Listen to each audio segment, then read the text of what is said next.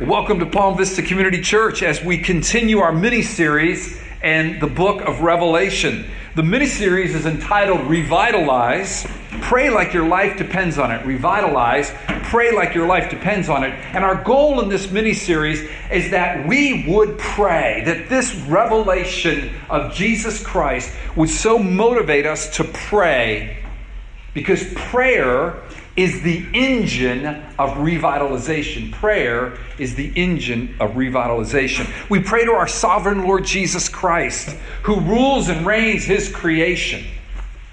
Today's message is entitled Vision. Vision. So let's turn to Revelation 1, 9 to 20. Revelation chapter 1, last book in the Bible, verses 9 to verse 20. Let's read that text together. Revelation chapter 1, verse 9. I, John, your brother and partner in the tribulation and the kingdom and the patient endurance that are in Jesus, was on the island called Patmos on account of the word of God and the testimony of Jesus. I was in the Spirit on the Lord's day, and I heard behind me a loud voice like a trumpet, saying, "Write what you see in a book, and send it to the seven churches, to Ephesus, and to Smyrna, and to Pergamum, and to Thyatira, and to Sardis, to Philadelphia, and to Laodicea." Then I turned to see the voice that was speaking to me. And on turning, I saw 7 golden lampstands, and in the midst of the lampstands, one like a son of man, clothed with a long robe, and with a golden sash around his chest. The hairs of his head were white, like white wool, like snow. His eyes were like a flame of fire. His feet were like burnished bronze, refined in a furnace. And his voice was like the roar of many waters. In his right hand he held 7 stars. From his mouth came a sword, a sharp two-edged sword. And his face was like the sun, shining in full strength. When I saw him, I fell at his feet as though dead. But he laid his right hand on me, saying, "Fear not. I am the first and the last, and the living one. I died, and behold, I am alive forevermore.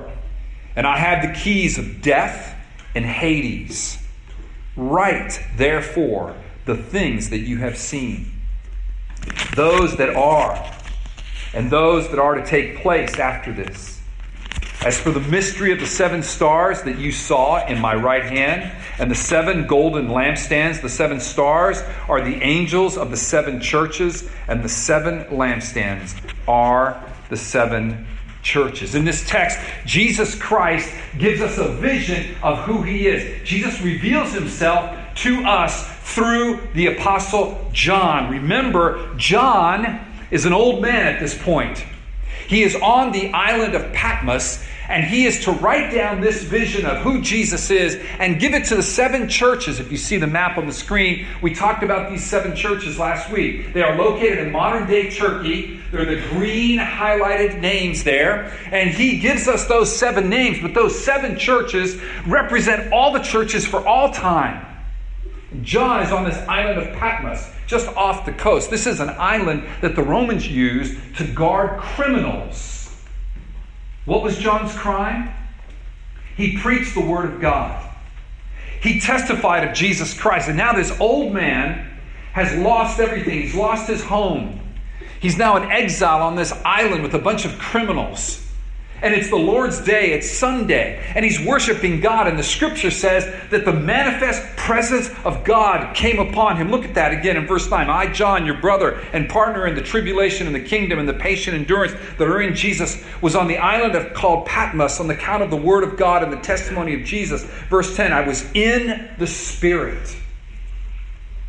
And he hears this voice behind me, and it is the voice of Jesus Christ. It is not just any voice. Look at the text. What's it say in verse 10? It says, it is a loud voice. It's going to be loud in heaven. Get used to it. In fact, this loud voice was like a trumpet. If you've ever heard a trumpet sound, it calls you to action. This wording here reminds us of wording in the book of Exodus. In the book of Exodus, when God began to speak His word to Moses, the Ten Commandments, it says in Exodus 19 that God's voice was like a trumpet. So what is that telling us? The revelation that John is about to write down and give to us is God's authoritative word. We have God's word, God Himself revealing to us who He is. He gives us a vision that we so desperately need. Vision is very important. I suffer from severe nearsightedness, and I have astigmatism. So if I didn't have glasses on, or in my case, contacts, I would not be able to distinguish what your face looks like. And as I get to be an old man, I now need glasses that I wear on top of my contacts when I do close-in work like computer work or reading. Without a vision, I am useless. I can't drive. I can't do anything. But the scripture says that vision also is important for your life. It's important for my body, but it's important for your soul. The writer of Proverbs says this: without a vision, the people perish. What is vision? It's the hope for a preferable future. Without that, without hope, without a vision for something better, you have no hope. In fact, hope is one of the big three. Jesus said faith, hope, and love. Hope is so important. Vision is so important. Physically, vision is important for our souls. So here's the question I have for you. What dominates your vision? What fills your vision? What captures your vision? Is it yourself?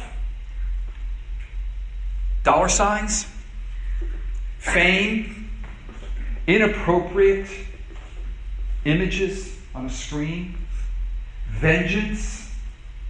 Anger? What captures your vision? What is in your heart day in and day out? What is right there in front of you? Other people's opinions?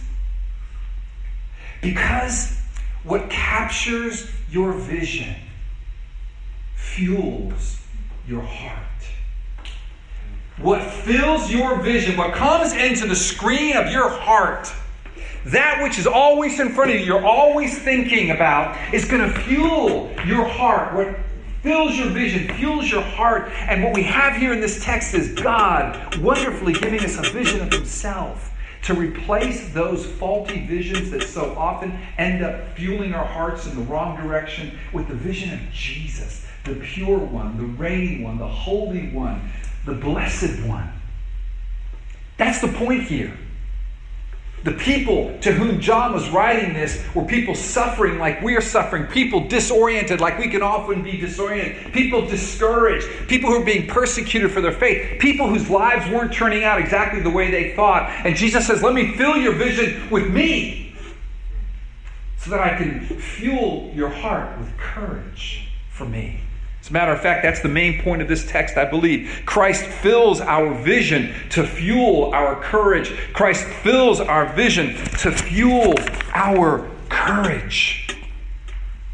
And what I find very comforting is this old man on this island as an exile who had lost everything was more impressed with the vision of Jesus Christ than the vision of what was around him. I mean, he lost everything. And yet what he is motivated by, what captures his life, is this vision of Jesus. Maybe you've lost everything, or in the process of losing everything, or everything is shaking, or you're just disappointed with everything, beginning with yourself. Then I pray that God would fill your vision with Jesus, that it would fuel your heart. That even though the reality of where you live is very important, and you're aware of that, what you write about, so to speak, is this vision of Christ, like John did. And thank God that he did write to us. John writes these words to us so that we are more aware of God's presence with us than we are of all the tribulations around us. Ultimately, I pray that Christ would fill our vision and fuel our faith to give us courage to live as His witnesses. That's why this book is here. Point 1, Christ's vision. If you look at verses 12 and 13, you will see this vision of Jesus Christ. Then I turned to see the voice that was speaking to me. And on turning, I saw 7 golden lampstands, and in the midst of the lampstands, one like a son of man. You see that term, son of man? Circle that word. This was Jesus' favorite designation for himself. Why the term son of man? Where does it come from? Well, it comes from the book of Daniel, written some 500 years earlier. And in it, Daniel, a prophet, a Jewish prophet, receives a vision from God for his people. And in this vision, he gives his people hope. By the way, a people who were in exile in Babylon, modern-day Iraq. Their temple had been destroyed. Their land had been looted. They had been taken from their land in exile in Babylon. And God gives Daniel a vision to encourage his people. And he says, there is one coming, a son of man, who will be the Messiah. He will restore the kingdom to Israel. He will be the one, the ruler of all, the Ancient of Days. This is the one who's coming. And Daniel says, when he comes, he will restore all things. Jesus is that one. Jesus is the Son of Man. And Jesus loved to use that term of himself. If you read the Gospels, it is Jesus' favorite designation for himself. Why? Because the term Son of Man includes suffering. You see, the Son of Man's rule, Jesus' rule, his kingship was veiled while he was on earth through his suffering. Jesus would always say, I am going to go to Jerusalem where I will suffer and I will be crucified and then I will rise 3 days later. And it drove his followers crazy.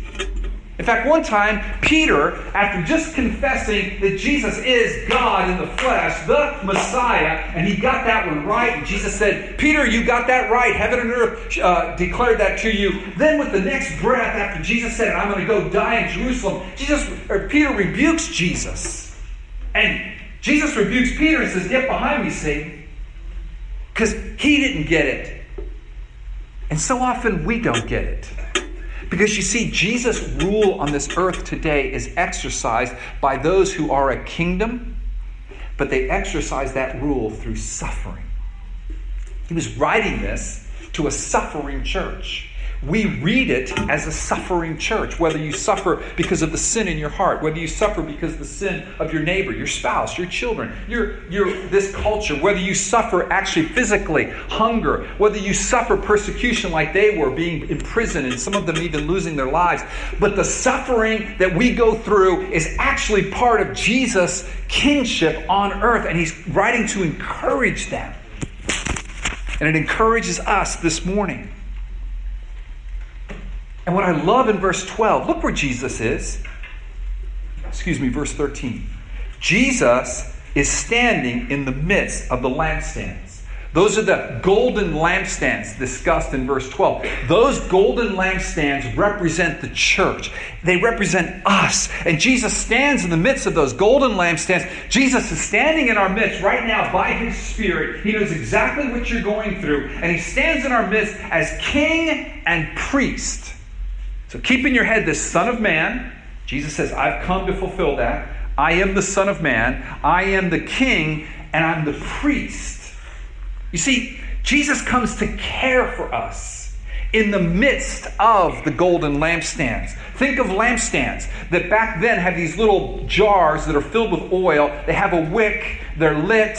And so the person, the priest, has to make sure the wick is trimmed, has to make sure there's enough oil in the lampstand. Jesus is that priest. Jesus comes to take care of you, of me, of his church, to trim the wicks, to fill the jars with oil, to keep our light burning, because they were tempted back in 70-something AD to let their light stop burning because it hurt. It was hard. People in the church were sinning against them. They were sinning against each other.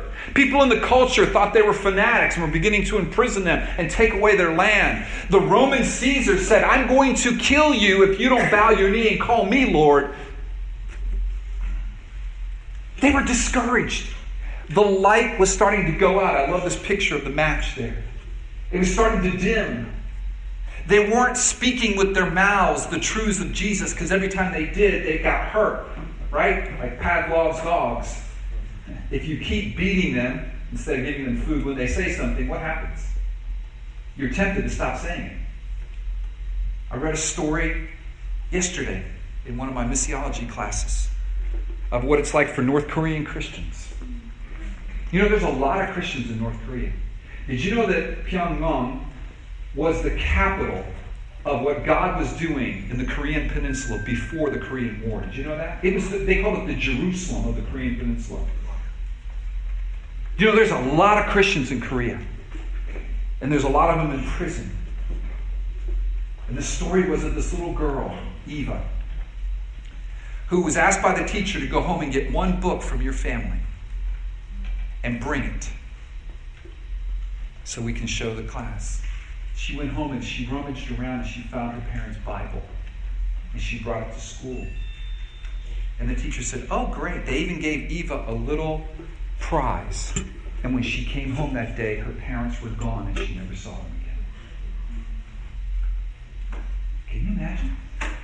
So if you're a parent in North Korea, you have a decision to make if you're a Christian. Do I share Jesus with my child knowing that it might put her in a concentration camp? And that was the church back then. But listen, I don't have to live in North Korea to experience that, right? I'm looking at some of you right now. You're looking at me going, it looks like life's beating you down pretty good. I'm just tired. It was an hour and a half on the Palmetto yesterday. I'm in a beef with somebody on the internet. My boss is giving me a hard time. My company just closed down. There's fraud going on in our community. My next door neighbor, I just found out, is just leaving their home. Their home looks like it looks horrible. And my property's going to get affected. My neighbor across the street, I think he might be doing something illegal there. I'm just tired. I'm not making the money that I would like to be making. My life's a failure. My kids aren't what I'd like them to be. My marriage is really rough right now. Put all that in a jar, and you know what happens to us? Our light starts going down. And so Jesus comes and says, let me fill your vision. All that stuff's true, but let me fill your vision with me. With me.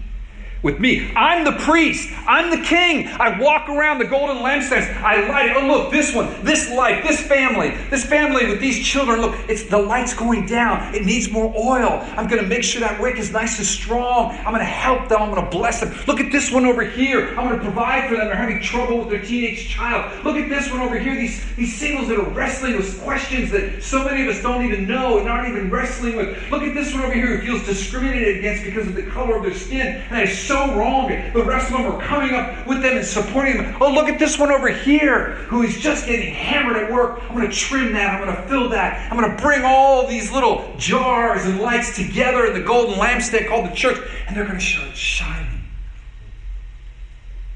Jesus is reflected in our eyes, in our lives. That's why he wrote this. And listen to the revelation of who he is. I love what David said. Put your seatbelts on right before the 4 announcements. Put your seatbelts on.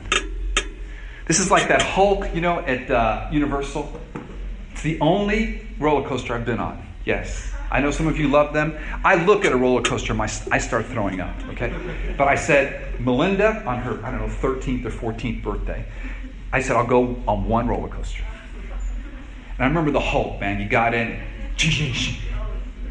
Oh, this is not going to be good. Ching, ching. I don't know. Ching, ching, ching, ching. All right. So snap in right now. Ready? Ching. You ready? Here we go. All right. Verse 14. So he's got the robe, this priestly kingly garment. Verse 14. The hairs of his head were white, like white wool, like snow. Okay, what does this represent, church? This represents the Ancient of Days. This represents the one who has all wisdom. Right? Gray hair is an honor for any man. Because hopefully it represents this man has lived long enough and run into enough walls that he kind of knows where the door may be. The rest of you keep running into the wall. The rest of us are looking for the door. Okay? But in Jesus' case, it represents the one that knows all things. He knows your future. He knows your past. He knows how to lead and guide you. Jesus says, I am that one, the Son of Man, the Ancient of Days, the one, I'm God, and I have all wisdom. Hopefully that encourages you, wherever you're at. Because I lack wisdom. The Bible says, ask of God, and He'll give you wisdom. All right? Let's move on. His eyes were like a flame of fire. I love that. I love that. I love eyes. My wife has beautiful eyes. Truly beautiful eyes. My children. Eyes just are alluring to me. But these are eyes that are a flame. A flame. What this represents is Jesus' all-encompassing authority, His rule and His reign. And here's what it represents to you. He sees right in you, through you. Whatever mask you have on right now, whatever game you're playing with everybody else, Jesus doesn't play that game. Jesus sees beyond that game. What's amazing is having seen that game and seen right through you, He loves you. He died for you, knowing exactly who you are. What a Savior. No one dupes God. No one plays God. You can't do enough to please Him. He sees right through you, but He loves you. And He rules over all. So worship Him. Worship Him. Next, His feet were like burnished bronze refined in a furnace. Think of Daniel. Think of these great statues that represent the evil empires of the day. Think about it later, not right now. Stay with me what I'm about to say. And Jesus has feet that are burnished bronze, these boots that come and crush His enemies. It represents His authority to defeat all His enemies. Now imagine you're huddled in a living room in modern-day Turkey. Back then it was Asia Minor. And you're being persecuted because of Christianity by Rome. So, the police are coming with all the SWAT team. Think of the SWAT team times 10. They just roll up to your house. By the way, some of my Cuban brothers have told me they've experienced this. One of my Cuban brothers remembers that they just rolled up to his house, grabbed him and his wife and all their possessions, threw them out of the house, and said, get out of here. That was happening to people in the name of Caesar. And Jesus says, I'm the one that walks on Caesar. Now I know you're saying, that's nice, but it doesn't help me right now. But it does help you because eschatologically, ultimately, Jesus wins. You're going to have to suffer a little bit. In every war, there are casualties. In every game, there are injuries. You're going to sweat. But the one who wins is Jesus. His boots walk on that ruler, whoever that might be. He is the one who wins. That encourages me. Therefore, I don't have to fight to win. He wins. I rest in Him. I fight to remain faithful to Him. That's the fight of faith. Moving from those burnished bronze feet, we go to His voice. His voice was like the roar of many waters. I love loud voices. I have a loud voice. I love yelling and screaming and laughing. If you watch me drive down the road, I will just regularly just scream out things. You'd think I'm crazy. I remember driving by Kelso's house. I just drive by Kelso's house. You could ask my kids. And I would roll the window down. I would go, Kelso! He can't hear me. Poor lady walking her dog. She's like, I'm just a loud, happy person. Until I'm not. But we'll talk about that one. But I love big voices. Ben's got a big voice. Ben who led us in worship. Ben, I'm like you, man. Oftentimes my voice precedes my body into any room. And then when I get in the room, I'm like, oh, I shouldn't have said that because they're doing this or that. I love it, man. He entered the men's prayer meeting Wednesday night that way. We heard his voice before we saw his body. Little did we know we were praying when he came in. Big booming voice. My son-in-law has a big booming voice. I love booming voices. Love them. They're gifts of God. But this voice is booming like no voice you could ever imagine. This voice is like the voice of if you were standing at the bottom of Niagara Falls. If you were standing in the biggest river. If you were standing at the ocean when a hurricane has just made it crazy and it's crashing against the waters and the roar of many waters. That's the voice of God, because this is the voice that fills the earth. Does it fill your vision this morning? Or are other voices filling your vision? There's a lot of voices. Some of you have more than others. Whose voice is filling your ears right now? Is it the booming voice of the Lord Jesus Christ? Oh, I pray it would be. I pray it would be. I pray it would be for me. He's the Almighty. That's what this booming voice speaks of. He's the ruler of all. He's the ruler of all. And then in verse 16, we move from this booming voice to what's in his right hand. Look at verse 16. In his right hand he held 7 stars. From his mouth came a sharp, two-edged sword. This is now the Son of Man, whom Daniel says is the judge of all. This is the tongue that has the two-edged sword, which is the Word of God, which comes right down and discerns your heart. I don't. It does. Hebrews chapter 4, verses 12 and 13 on the screen. For the word of God is living and active, sharper than any two-edged sword, piercing to the division of soul and spirit, of joints and marrow, and discerning the thoughts and intentions of the heart. No man can discern the thoughts and intentions of your heart like God can. We can get an inkling, we can sort of listen to your words and kind of figure out where you're coming from, but God himself, by his word, Jesus is the word, discerns down to the very core of who you really are. What really motivates you? Verse 13. And no creature is hidden from his sight. Oh, we're not. But all are naked and exposed to the eyes, those flaming eyes of him to whom he must give account. Jesus knew his church, and he comes and walks in the midst of his church, and he says, I see you. I see you as an individual. I see you as a church, and I know exactly what you need to make you healthy again. And I died for you, so I love you so much. And in the next couple of chapters, next week we're going to start preaching about each one of these churches. Next week it's Ephesus. But Jesus comes as the one who loves us and died for us. But he makes us whole so that we could burn brightly for him. That's exciting, church. It can be a little uncomfortable sometimes, but it's exciting. It's what he's called us to. And then this vision of Jesus ends with an amazing picture. At the end of verse 16, and his face was like the sun shining in full strength. Shining in full strength. We see in verse 17 that this is now how John responds to this vision of the Lord Jesus Christ. It's how every man or woman in the Bible responds when even an angel shows up from heaven, much less God. Verse 17, when I saw him, I fell at his feet as though dead. The Bible says that no one can see the face of God and live. John deserved to die, as you and I deserve to die, by looking into the face of God. His face is shining so strongly, it's like the sun at its full strength. We go blind. We just had the eclipse, right? Everybody had those funny glasses?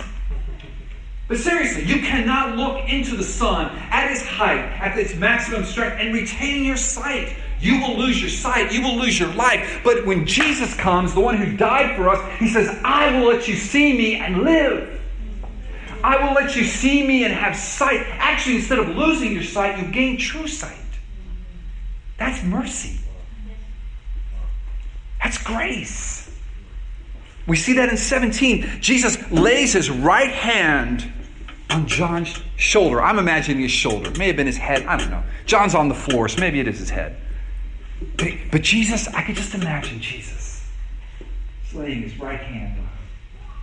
Like when someone gets hurt. Listen to what he says to him. May he say this to you this morning. Verse 17b. Fear not. Fear not. It says fear not because everybody's afraid right around now. Fear not. I am the first and the last and the living one. I died, and behold, I live forevermore, and have the keys to death and Hades. We get Christ's vision because of Christ's glory and Christ's grace. And that infuses us with Christ's courage. Point 2. Christ, our courage. God is infusing His church and us with courage to be His witnesses when it's hard, when it's difficult, when it's hot and sweaty, and it's just not going well in my life, and it's not going well in the church, and it's not going well at home, and it's not going well at work. And I'm like, oh, Lord. And He says, fear not, Al. I am the first and the last. What does that mean? I am the first and the last. It means that Jesus is eternal. I'm the first, I'm the last, and I'm everything in between. It comes from Isaiah 41:4 on the screen. Speaking of Jesus, who has performed and done this, calling the generations from the beginning, I, the Lord, the first, and with the last, I am He. Jesus encourages us as He encouraged John, and He's saying, take courage, don't be afraid, hear my voice. Do you hear His voice this morning through this text? He's the living one. Do you see that? At verse 18, and the living one, I died, and behold, I live forevermore. Oh, Jesus died. You know why He died, friend? Because of your sin. Dear elect of God. Remember verse 5 from last week? Jesus said the following, or John said the following of Jesus, verse 5b, to Him who loves us and has freed us from our sins by His blood. Jesus lays His hand. Look, you roll up on Jesus. You roll up on Jesus and you see Him. And it's so scary that you hit the deck. The police don't have to say, get down, get on your knees, throw your hands up. You just dive on the ground, and I guess He fainted. And when you come to, the one who is so awesome and mighty and destroys all His enemies, and His face is like the shining sun at its strength, and His eyes are a flaming flame. This one is whispering in your ear with His hand on your shoulder. Don't be afraid. I died, but I'm alive forevermore. And He reminds you, I died for your sin, elect of God. But I rose from the dead. And I had the keys to death and Hades. Do you see that? What that means is He has authority over death and Hades. That means that there is no demon in hell today that can make one move unless Jesus allows him to. Now that brings up another whole set of questions. Why would Jesus allow him to make a move on me today? There's a lot of demons down here, right? They fly by me at 80 miles an hour on the Palmetto. Or is it me flying by them? I can't remember. Nothing can happen unless God allows it. He has authority over death. He defeated it. And Hades. Whatever dark, fearful, horrible terror movie you have in your head, whatever big bad wolf is in your mind, whatever you fear the most is under the authority of Jesus Christ. He has the keys of death and Hades. And it was pretty horrible back then. Christians were being filleted alive. It would be dipped in tar, impaled, if you know what that means, on a spear, put in the ground and lit on fire as torches lining Caesar's driveway to his home. Thrown to ravenous wolves or lions, ripped apart in the Colosseum. There was some bad stuff going on, but none of it can compare to our God. He has the keys to death and Hades.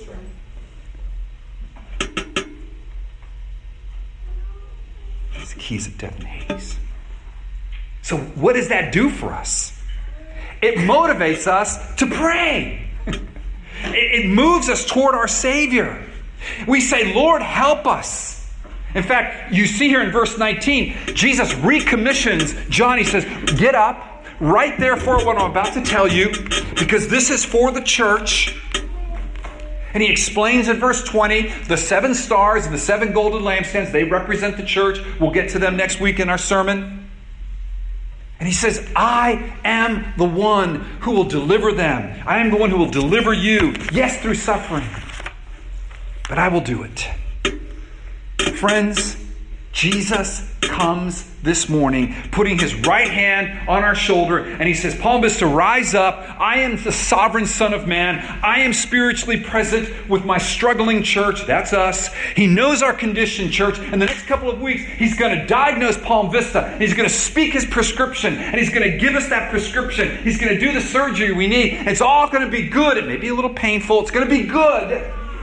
And we're going to say, thank you, Lord, for your prescription. Thank you, Lord, for healing us. Thank you for healing these rifts. Thank you for healing my broken body. Thank you for helping me overcome sin when no one's looking. Thank you, Lord, for giving me strength to witness even when I'm going to get blowback from it at work or feedback from it online. Thank you, Jesus. And we're going to be healthy and strong and shine brightly as those golden lampstands.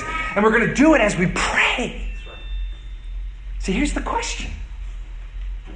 Are we praying? Do we pray? I must answer that question. No, not as much as I should. By the way, how do you pray? I think you can pray with your eyes shut on your knees early in the morning. I think the chances for some of you will mean that you will be sleeping 3 seconds after you begin praying. So you might want to stand up, because you can also pray while you're walking with your eyes open. I think you could pray typing prayers on your keyboard. Some of you are very creative. As you're typing, praying. Why? Because your heart's toward God. Oh Lord, deliver me. Oh Lord. Some of you can pray as you're writing in your journal. Some of you can pray in your car. You're praying in the elevator. You're praying as you're walking. You're praying as you're in public transport. You're praying in the emergency room. You're praying in the hospital. You're praying at school. You're praying right before you're going to teach. You're praying as you drive to a job. You're praying as you're doing the job. Pray, pray, pray. How do you pray? Guys, we had this wonderful meeting last Wednesday at my house where we talked about prayer, and then we prayed. We saw that the Lord's Prayer is a model. See me, I'll give you the stuff that we went through. You pray God's Word. Are our prayers biblical? They are if we're praying God's Word. The book of Psalms. Read a psalm today, the psalm of the day, and use it to pray.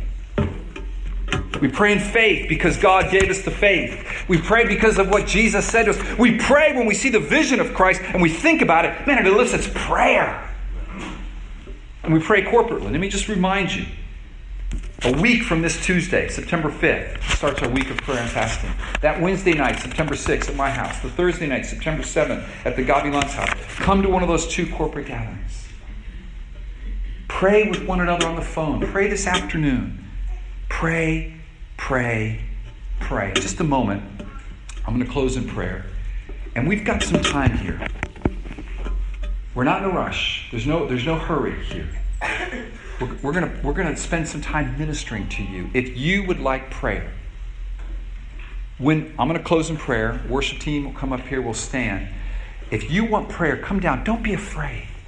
I've asked a few people here to just form little teams to pray with you. And if too many people end up coming up here, some of you come down that have prayed in the past. And let's pray together. Let's not be afraid to say, I need prayer for, and then gather with 2 or 3 people and pray, pray, pray. Because God is waiting for his people to pray, to pour out his grace upon them in Christ Jesus our Lord. Let's pray. Worship team, would you please come up?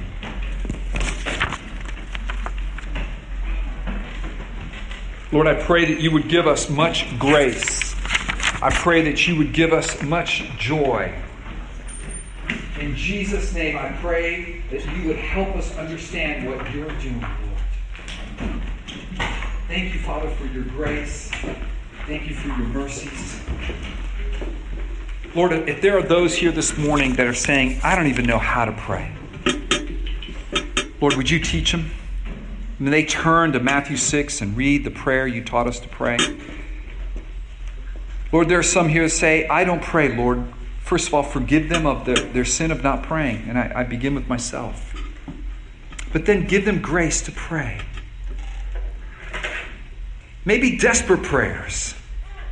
They don't sound great, but you love them.